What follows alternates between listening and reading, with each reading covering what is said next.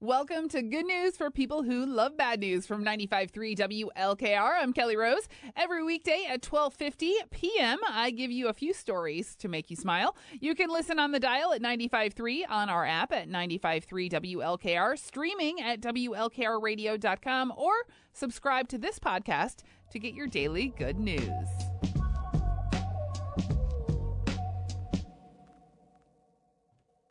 That is Danielle Ponder with So Long. You were listening to Willard's Voice of the Firelands, 95.3 WLKR. It is now time, Firelands. For your good news stories of the day, they're brought to you by Be Strong Uniforms and Learning Center. Are you interested in a career in healthcare? STNA classes are offered at Be Strong Uniforms and Learning Center. The classes are only 2 weeks, and most of our area's nursing homes will hire and pay for your training. For details, go to BeStrongNorwalk.com. A few more good news stories making the rounds on this Pi Day. A 69-year-old in Colorado named Shirley Bennett is happy she got called for jury duty last month because it saved her life. She was at the courthouse when she had a stroke and collapsed with no pulse. The deputies were quickly able to do CPR. She went back last week to thank them in person. Also, a dad in Australia jumped in front of a snake to save his 2-year-old daughter. It bit his foot, but he got to a hospital and he's okay. He thinks it was an eastern brown snake, Australia's deadliest type. They're venomous enough to kill small kids and sometimes adults. Everything is trying to kill you in Australia.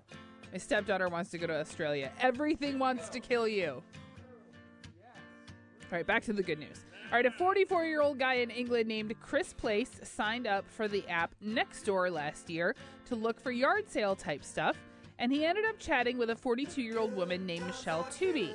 Turned out they lived right next door to each other and had lived within a 10-minute walk their whole lives, but they never met, so they got talking, started dating, and now they're in love. Oh, very sweet. If you ever have a positive news story that you'd like to share, you can email me, krose@WLKRradio.com. Right now, it's Loretta Lynn featuring Jack White. This is Portland, Oregon on 95.3.